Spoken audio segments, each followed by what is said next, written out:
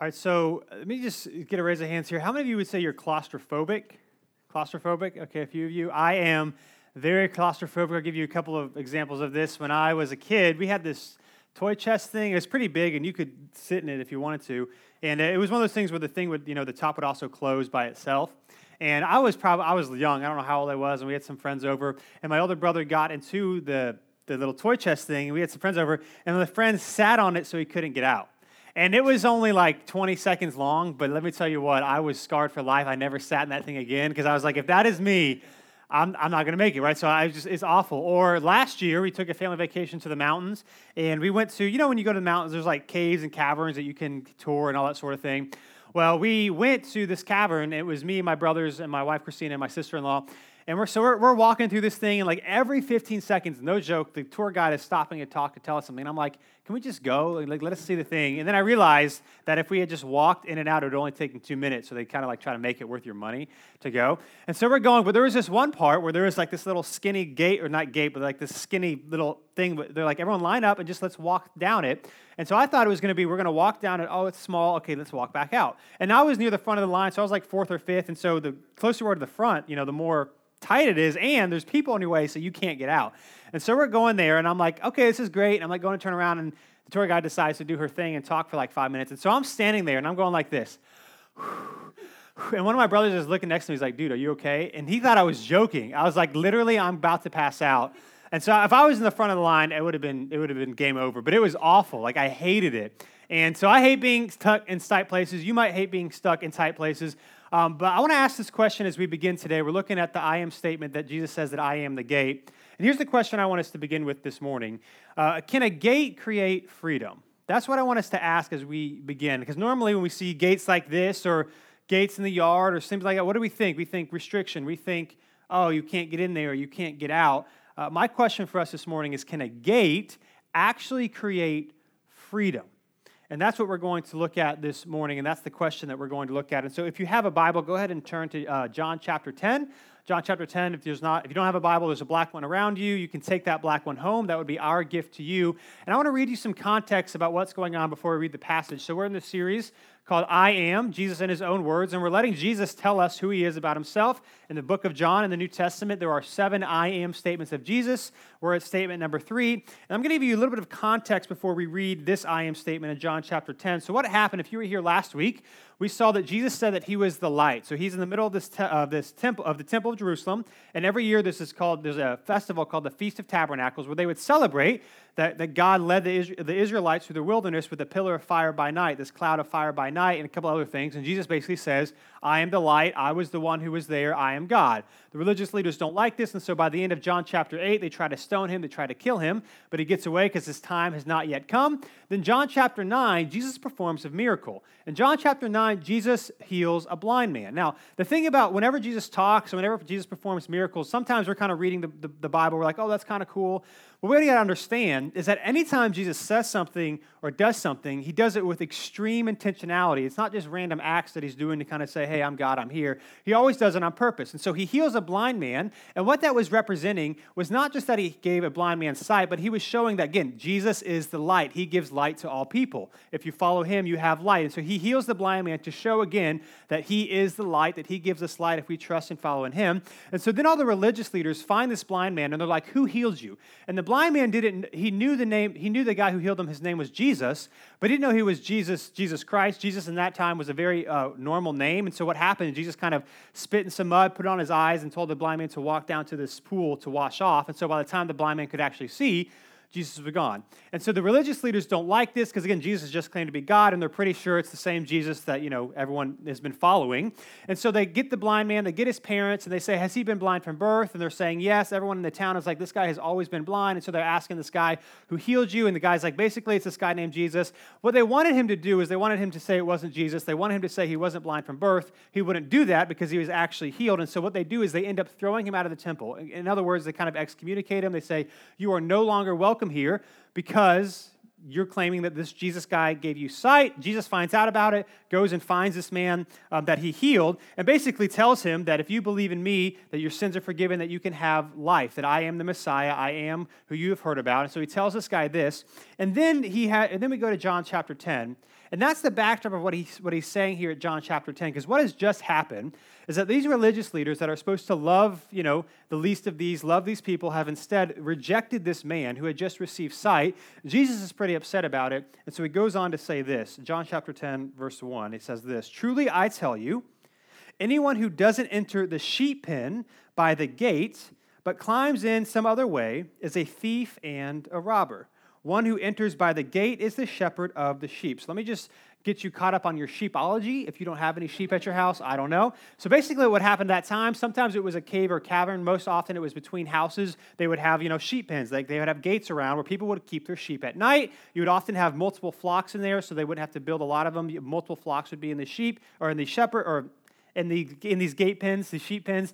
And then oftentimes they would hire like under shepherds to watch the sheep when the shepherds were out or in the middle of the night so people wouldn't steal it. And so what he's saying is that anyone whoever climbs into the gate instead of entering in the front door is a thief and a robber. And what he's basically saying in no uncertain term is that these religious leaders that are treating people like this, treating this blind man like this, even though he did nothing wrong, they are like thieves and robbers. They do not actually care for the sheep like they are supposed to. He continues in verse 3. He says, the gatekeeper opens it for him. So the gatekeeper opens the front of the gate for the shepherd, and the sheep hear his voice. He calls his own sheep by name, and he leads them out. So what's most likely happening here, especially in this analogy, is that the shepherd will enter through the front gate. He would call his sheep. I don't know if it's a call or a whistle or how that all works, but only the sheep who knew that shepherd would come to him. So the other sheep would stay in there because they don't recognize the voice of other people. And so what this is saying is that a good shepherd, the shepherd who actually cares for his flock, will call out his sheep. The sheep will respond to him because they know him. And he doesn't just call out his sheep, is that he also knows them by name. That the shepherd, and he's talking about himself here, personally knows his sheep and they know him.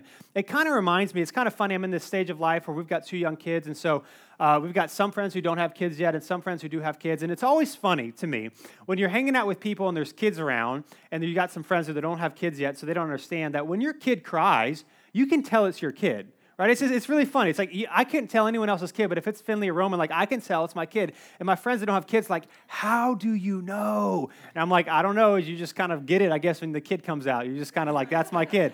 Right? And that's kind of what happens. Like, you know the sound of your kid's voice. You don't know maybe everyone else's. And that's what he's saying here, is that the shepherd actually knows the sounds of the sheep, and the sheep actually knows the shepherd. And what he's doing is he's calling his sheep to follow him. He's inviting sheep to follow him. Then he says this in verse 4, when he has brought all of his own outside, so when he brings the sheep out of the sheep pen, he goes ahead of them. The sheep follow him because they know his voice. So contrary to kind of how we see it today, like when you see sheep walking around, you kind of like see sheepdogs and they're kind of herding together. Well, back then in the Middle East, and even oftentimes in some parts of the world, even still today, they don't use sheepdogs. Instead, they have trained the sheep to follow the voice of the shepherd. So all the sheep do is the shepherd goes out before them and the sheep just follow their voice. Now, I don't know why everyone doesn't do that way. I guess my guess is that it takes more work to train a sheep to follow a voice, but that's all it looks like back then, is that the shepherd would come out, the sheep know the voice of the shepherd. They don't need any guidance. They don't need anyone wrangling together. They simply follow the voice of the shepherd because they know his voice. Verse 5, they will never follow a stranger. Instead, they will run away from him because they don't know the voice of strangers.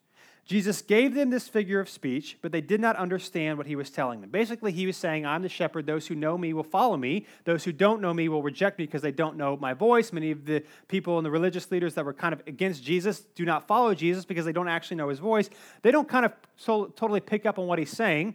And so he uses these next verses to explain what he means. And so the next 2 I am statements, one we're looking at this morning, and then one we'll look at next week, come from this analogy that Jesus has just given us here. And here's what he said. Here's the first analogy that we're looking at, the I am statement this morning in verse 7. It says this, Jesus said again, truly I tell you, I am the gate for the sheep. All who come before me are thieves and robbers, but the sheep didn't listen to them. Again, I am the gate. If anyone enters by me, he will be saved and will come in and go out and find pasture. A thief comes only to steal, kill, and destroy. I have come so that they may have life and have it in abundance. In other words, here's what he's saying. Verse 9, I am the gate. Anyone who enters by me will be saved and come out and find pasture. What he's saying is anyone who enters by me will find freedom, will find hope, will find forgiveness. And what's also interesting here in verse 10, he says, a thief will come only to kill, steal, and destroy. Oftentimes, thieves wouldn't go through the entrance of the gate because it wouldn't even matter. If they open the sheep pen, the entrance of the gate, the sheep don't come out because they don't recognize the voice of the stranger. So oftentimes, it would be a physical, brutal thing. They would take the sheep and they would start throwing them out, or they would start pushing them out so that they would eventually follow each other because they don't follow the voice of strangers. And what Jesus is saying here is that only those who enter through him, only those who enter through the gate that he has provided for us will find life. That is what he's saying. And so basically, here's what we need to know this morning. It may seem obvious. Here's what Jesus is telling us. He's saying that I am the gate. Jesus is the gate. Jesus is the gate. Now, again, we've said this last week. We'll see this each week during the series. He's not saying he is a gate. He's not saying he is the best gate. He's not saying he's one of many gates. He is saying, I am the gate. If you want to find hope and life and forgiveness, you must enter through me. There are no other options. It's either the gate that he came to make a way for us, or there is no gate. And if you want to find hope, forgiveness, and freedom, you must enter the gate. You must enter through me. And here's why this is important, right? Because if we want to find freedom and hope and forgiveness, then we need to understand that the gate leads to life. Here's why this is important, because the gate leads to life. What does it say again in verse 10? A thief comes only to steal, kill, and destroy. I have come so that they may have life and have it in abundance. That is why he came, to give us life, and if we enter through him, that is where we actually find it. And let's just think about what do gates do for just a second. What do gates do? They keep things in, and they also keep things out. So maybe you have a baby gate, or maybe you have a house gate around your house. Maybe you have a security gate around a building, or maybe you have, like a not a force field. What I'm trying to say here, home security systems. You can still break into a home security system, but it kind of tells you, what's going on. And here's the thing about those things. What's interesting about all these different gates is that you put them in place. Why? To give you peace. To give you freedom of mind, to know things are going to be okay, to know things are protected, right? And so you create things, whether it's a gate or maybe it's markers about who's allowed to come in here and who's not supposed to come in here. It's boundaries, and the boundaries are there for a reason. Like I even think even bathrooms, right? You have men bathrooms and women's bathrooms, and most people would say that's a good thing. Why? Because when you go into the bathroom, it's vulnerable, and so you want to feel safe and secure. And so again, you have differences, or you have boundaries, not to hold people back, so people can actually feel okay, people can actually feel free. And speaking of bathrooms, and I don't know if this has traumatized me, but I still remember it to this day, that when I was about 8 years old was the first time I walked into the women's bathroom completely by accident, okay? And so we were driving to Florida. I still remember it with my grandparents, and I didn't see anything, but it just gave me I freaked out so bad. We were at a Burger King on the way to Florida, and I wasn't looking or anything. I just walked into the bathroom, and there was some woman going to the bathroom, and there was a woman washing her hands, and she happened to be, the woman washing her hands was an employee, and she stares at me, and she goes, "What are you doing in here?" And my face was red. I was like, oh my gosh, I didn't mean to. So I ran out. I probably had an accident because I didn't go to the bathroom. I was so scared, right? And I hated it. I was so nervous. Why? Because I was somewhere I wasn't supposed to be, and I didn't mean to. And I just want to ask, I know this is kind of a tangent here. I just want to ask, because I was asking a couple guys this week, and one guy was like, yes, I totally agree with that. Another guy was like, what are you talking about? Guys, I'll ask you to raise your hand in a second. When you walk into the bathroom and you don't see a urinal within 3 seconds, do you freak out on the inside a little bit? Anybody? Okay, see? I didn't know this until I thought I was just traumatized. I literally, if I don't see a urinal right away, I'm in the wrong place. And it's kind of funny. So we go to the YMCA to work out. That's where I get these muscles that don't just grow on trees. But the rest, or the locker room and all that sort of thing, they have the men's locker room and the women's locker room. So I walk in, and it's a 10-foot walk. There's this little hallway. So then it's every single time I'm oh, I don't know if I'm in the right place. And then when you actually get into the locker room, you can't see the toilets. All you see is the lockers, and then you have to go around. And literally until I see a guy walk by, I'm freaking out. Am I going to get thrown out of here? Am I going to get arrested? New city, I'm a pastor. This is going to be bad. All the time. I'm just saying, all the time I freak out about it. But here's the deal, right? These things aren't for our restriction. They're actually meant for our freedom. Think of it this way. Maybe you have young kids, and so you build a fence in your backyard. Why do you build a fence? Maybe it's because you don't want them running out in the street. Maybe you've got woods, and you don't want them to get lost. You don't build a fence to hold them back. You build a fence so that every 2 minutes you don't have to go outside and be like, where are you? Are you okay? Are you safe? In the confines of the fence of the backyard, they can play and run freely, and no one has to worry about it. That's what's happening with a fence. And it's kind of interesting. I want to read a quote by a guy by the name of Kenneth Boa. It'll be on the screen. And it's found in his book, Conform to His Image. And he's talking about this idea of boundaries, right? This idea of gates, if you will. And he says this. He says, I've desired the ability to sit before the keyboard of a piano and make glorious music.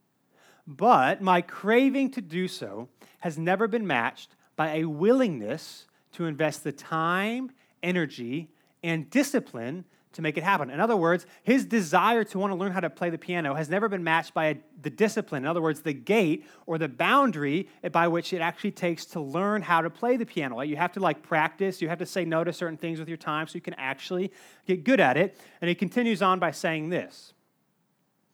Only those who pay this price, who take the discipline to actually learn how to play, have the freedom to make the instrument sing.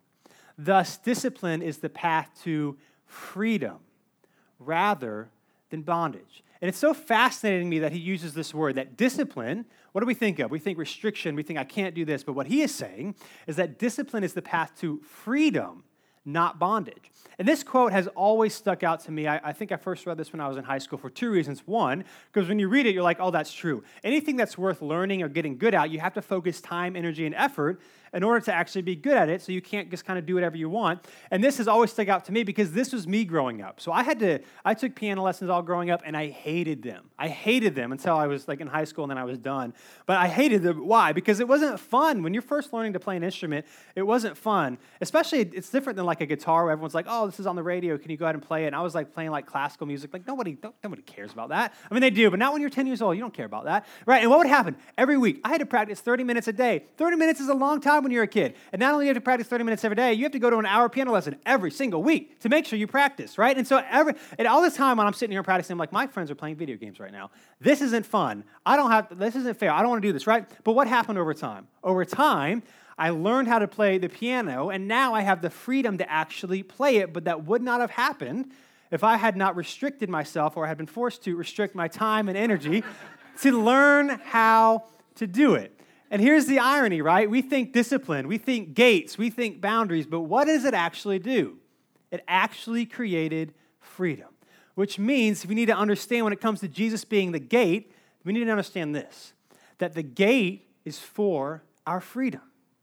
The gate is for our freedom, not our restriction, not our bondage, not to hold us back, but it's actually for our freedom. And this is not how we often think about God, right? Maybe if you've been in the church for a while and you follow Jesus, maybe you've kind of okay, that's not true. I understand who Jesus is. But oftentimes when we come to God the first time, and maybe you're not sure about this Jesus thing, so maybe this is kind of your thoughts, what do we think about when we think about God? We don't think about freedom and joy stereotypically. We think restriction. We think he doesn't want me to have fun. We think he doesn't want me to have a good time. We think he wants to hold us back. But instead, what we actually see is that Jesus came to give us freedom, right? Again, when we think God, we often think restriction, but instead, he came to give us freedom. In other words, Jesus is saying that this is why I came. This is why I came. Not to hold you back, but to give you significance, meaning, and purpose. And I'm right here. And you don't have to be searching for me because I am right here. And what's so interesting to me is that in our culture today, what do we say we want more than anything else? We want freedom. We want personal autonomy. We don't want anyone telling us what we want to do. Now, I would say it's not that we want freedom. What we really want is significance, meaning, and purpose. But in our day and age, we think that that is found in freedom. And so we say, no one can tell me what to do. No one can tell me I'm wrong. If you disagree with me, well, then that's your problem. I'm not going to change anything about myself. What Jesus is saying is, I am here. It's not freedom that we want. It's significant meaning and purpose. And I came for you so that you could have that. I came so that you could have life, not to hold you back. That is exactly why I came. In fact, it reminds me of a passage in 1 Peter chapter 5. It'll also be on the screen. 1 Peter is written by Peter, one of Jesus' closest disciples, one of the first foundational leader of the early church. And here's what it says in 1 Peter chapter 5, verse 6, towards the end of this letter. He says this, humble yourselves, therefore, under the mighty hand of God, so that he may what? Exalt you at the proper time. Humble yourselves under God, not so that he will restrict you, not so that he will hold you back, not so that you will miss out on life. No, humble yourself under God so that he will exalt you. In other words, he will give you significance. He will give you freedom. Why should we do this? Casting all your cares on him because he cares about you. We do this because he cares for us. Be sober-minded, be alert. Your adversary, the devil, is prowling around like a roaring lion looking for anyone he can devour. Resist him, firm in the faith, knowing that the same kind of sufferings you are being experienced by same kind of sufferings you are being experienced by your fellow believers throughout the world. And this is what this passage reminds me of, and I've said this before, but I think it bears repeating because it's just true, that one of the greatest works of the devil has been to convince people that God works like the devil and that the devil works like God. I'll say that again, and then I'll explain what I mean here. One of the greatest works of the devil has been to convince people that God works like the devil and that the devil works like God. Here's what I mean. When you watch shows and, you got the little angels and the demon like sitting on the shoulder, who do you always want to side with?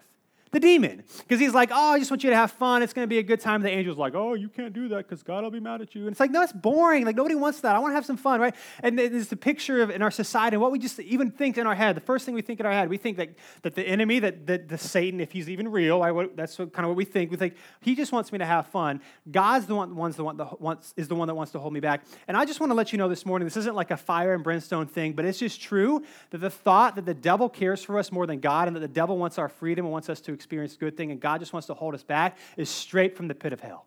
It is straight from the pit of hell that the devil wants you to think that he cares for you and God just wants to hold you back. No, what we actually know is that the devil wants the same ending for you that he's going to receive. He wants you to receive punishment. He wants you to receive darkness. He does not want you to enter into the life that God has for you and ultimately into his kingdom. He wants you to die. He wants you to face destruction. That is not what God wants for you. In fact, that's the reason why Jesus came. Jesus did not have to come. The only reason he came is because he loved us to lay his life down for us so that we can have significance, meaning, and purpose, even when life is difficult, and that ultimately we can spend eternity in God's kingdom where there's no more pain, suffering, death, lying, cheating, stealing, none of these things because of what Christ has done for us.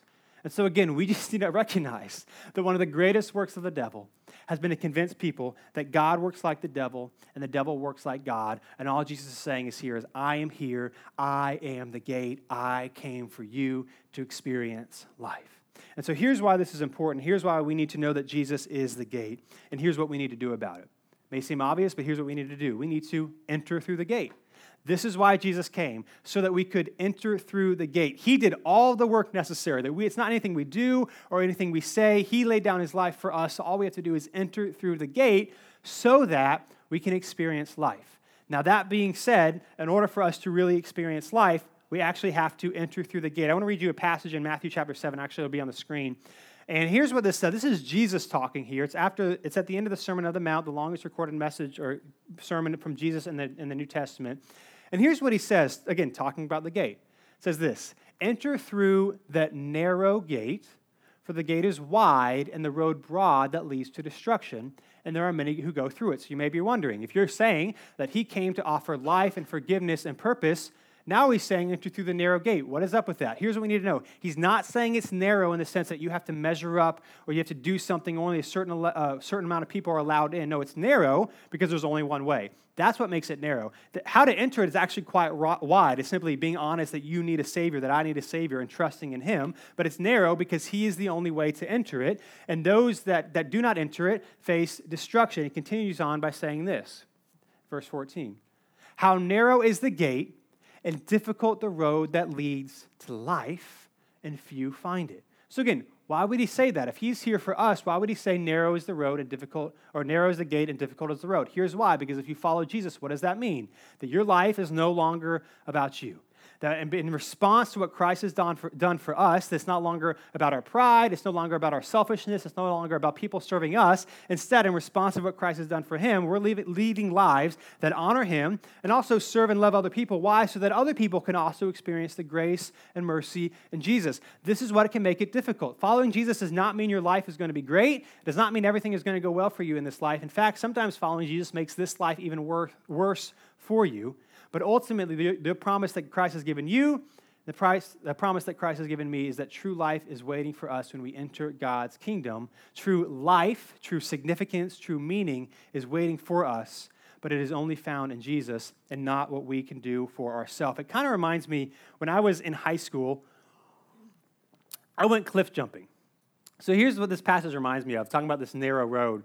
I went cliff jumping. I couldn't even tell you where it was because I never really drove. And so it was about like 20 or 30 minutes from where we lived. And there was this rock quarry, and it was like 20 to 25 to 30 feet tall. You weren't supposed to go there, but the person who showed it to us was my small group leader growing up, and he went to NC State, so that's, whatever, it's his fault. But anyway, so he said we could go, so of course we went. And we went multiple times. In fact, some of my friends actually got the citations because they got found out, but I never did. But it was a lot of fun. But here's the thing about this rock quarry, is that you couldn't find it just by accident. You had to be very specific about where you were going, and you had to drive and park your car in this wooded area. You would have no idea where to go if someone didn't tell you. And not only did you have to park your car, then you had to walk 10 minutes in order to get to the rock quarry. So it was a very specific place you had to go in order to get it. Now, once you got to the rock quarry, was it worth it? Absolutely. It was a lot of fun. It was absolutely worth this 30-minute drive somewhere and this walking through the woods. Absolutely worth it. And what Jesus is saying is that this is what awaits us. That the difficulties in the New Testament, when it talks about us experiencing Jesus and experiencing his kingdom, is it says that we will look back on the things that happen in this life. Not only will we actually be able to understand it, but we actually will be thankful for it. Now, I just want to be honest with you. I don't know how to understand how that fully works. There's things in my life that I don't understand. How will I be thankful that this happened? You might be experiencing something. You might be going through a season in your life right now where you may be seeing, how in the world will I ever be thankful for this thing to happen? My answer to that is, I don't know. But that is the promise that awaits us. And so I often think of this cliff jumping thing as it was very narrow. There's only one way to get it. It was kind of difficult, not that difficult. But unless you took this narrow road, you weren't getting there. But it was more than worth it in the end. And that is what Jesus is promising us. It doesn't mean your life is going to go great. It doesn't mean you're going to get everything you ever wanted. But the end result of entering in through the gate is that everything that you've ever wanted, your hopes and your dreams will be fulfilled. Everything that happened in this life will make sense. And we will spend eternity and glory in ways that we can't even understand or describe how amazing it will be. And so again, we need to enter through the gate. And here's why we need to enter through the gate. And this is really the bottom line, what I want us to take away this morning, and that's this. Here's why we enter through the gate. Because when I enter the gate, I find freedom, not restriction. When I enter the gate, I find freedom, not restriction. You know what? When Jesus talks about this idea of a sheep pen and the gate and the pasture, here's the imagery that would have been coming up in people's minds as they hear Jesus talk. And all throughout the Old Testament, land was kind of analogous for God's freedom and God's blessing and God's rest in your life. And so you can think of the Israelites, if you're familiar with that story. They entered the promised land, and whenever they disobeyed God and did not honor God, what happened? That people attacked their land. Sometimes they were exiled. And not even just the Israelites. You can read different stories throughout the Old Testament of even people having personal property. And when they honored God, there was rest, there was peace. And when they didn't, they lost their land. And so this idea of coming in and finding land would have been linked to prosperity, to blessing, to rest, and to peace. And that is what Jesus is offering for us, that ultimately one day we will experience this in full. If we enter the gate, we will find freedom that we long for, not restriction. And here's why this is important, because in Jesus, we have rest and true life. He's saying this land imagery that you saw throughout the Old Testament, I'm here. I am the gate. When you enter through me, you will find freedom, you will find rest, and you will find true life. In other words, here's what he's saying. He's saying you don't have to search. You don't have to try your best. It's not about what you could do. It's all about what I have done. This is why I came. I came to be a gate for you to enter. In other words, he is inviting us into himself. And just think about it. What is life like outside the pasture for a sheep? It could lead to death. It could lead to destruction. It kind of reminds me of like the zombie TV shows, like The Walking Dead I used to watch. I haven't watched in forever. But what would happen, I know at one point, this shouldn't be a spoiler really, but at one point they find a jail. And so they're there for a season of the show or whatever. And it's great for them, because they're not walking around the jail has walls and gates, and so the zombies are out, so they're pretty safe. It makes the show pretty boring because you want them to kind of be running for their life. But when they're in the jail, everything's fine, and then something happens, and they have to leave the jail, and then life's hectic again. And then they find this compound in this neighborhood that's got all these gates around it, and life's okay, and then things happen, and it gets chaotic again. And that's what Jesus is saying, is that in the pasture, there is rest and there is freedom and there is life. Outside of the pasture, there is death and there is destruction. Again, it doesn't mean in this life when you decide to follow Jesus that everything will go well for you. It will not. But our hope for the future is knowing that one day it will. That one day everything Jesus has done for us will be realized and will be experienced by us because of what Christ has done for us. Which means that if you don't see your need for the gate, if you don't understand your need for the gate, you will not desire it. If we think, well, I'm good on my own, I don't need this Jesus thing, I'm a good person, that sort of thing, then we won't enter the gate because we will not understand our need for it. And here's our need for it. Here's the gospel, that you and I are sinners, that we have shamed God, that God is perfect, and we are not. All of us have fallen short. I say this all the time. It doesn't matter whether or not you believe in God or not. We would all have done things that we would say are wrong. And so if God is perfect and just, he has to do something with our sinfulness, with our shame, with our guilt. And so he sent Jesus to live the perfect life, to uphold all of the laws of the Old Testament for us on our behalf, so that anyone who would place their trust in him and repent and be honest about their sins, that we need a Savior, that he came to give us life. It's not about what you do. It's not about what you say. It's about what he has done for us. That's the gospel. We put it this way. Because of what Jesus has done for us, you have nothing to prove, and you have no one to impress. There's no gate that you need to build on your life because Jesus built it for us. All he's doing is saying, all you have to do is come in. All you have to do is find rest. That is why I came. It reminds me of what Jesus says in Matthew chapter 11. It'll be on the screen. He says this, come to me. Come to the gate, all of you who are weary and burdened, and I will give you rest. Come to me, all of you who are weary and burdened, and I will give you rest because I care for you, and that is why I came. Listen, Jesus made a gate when there would be no gate. Jesus gave us hope where there is no hope, and what he's inviting us to do is come into the gate and come and follow him. He's saying, come into this land and let me guide you. Let me be your shepherd, which we'll talk about next week. But again, this morning, here's what I want us to walk away with and understand. Is that when I enter the gate, I find freedom and not restriction. That is why Jesus came. Let's pray.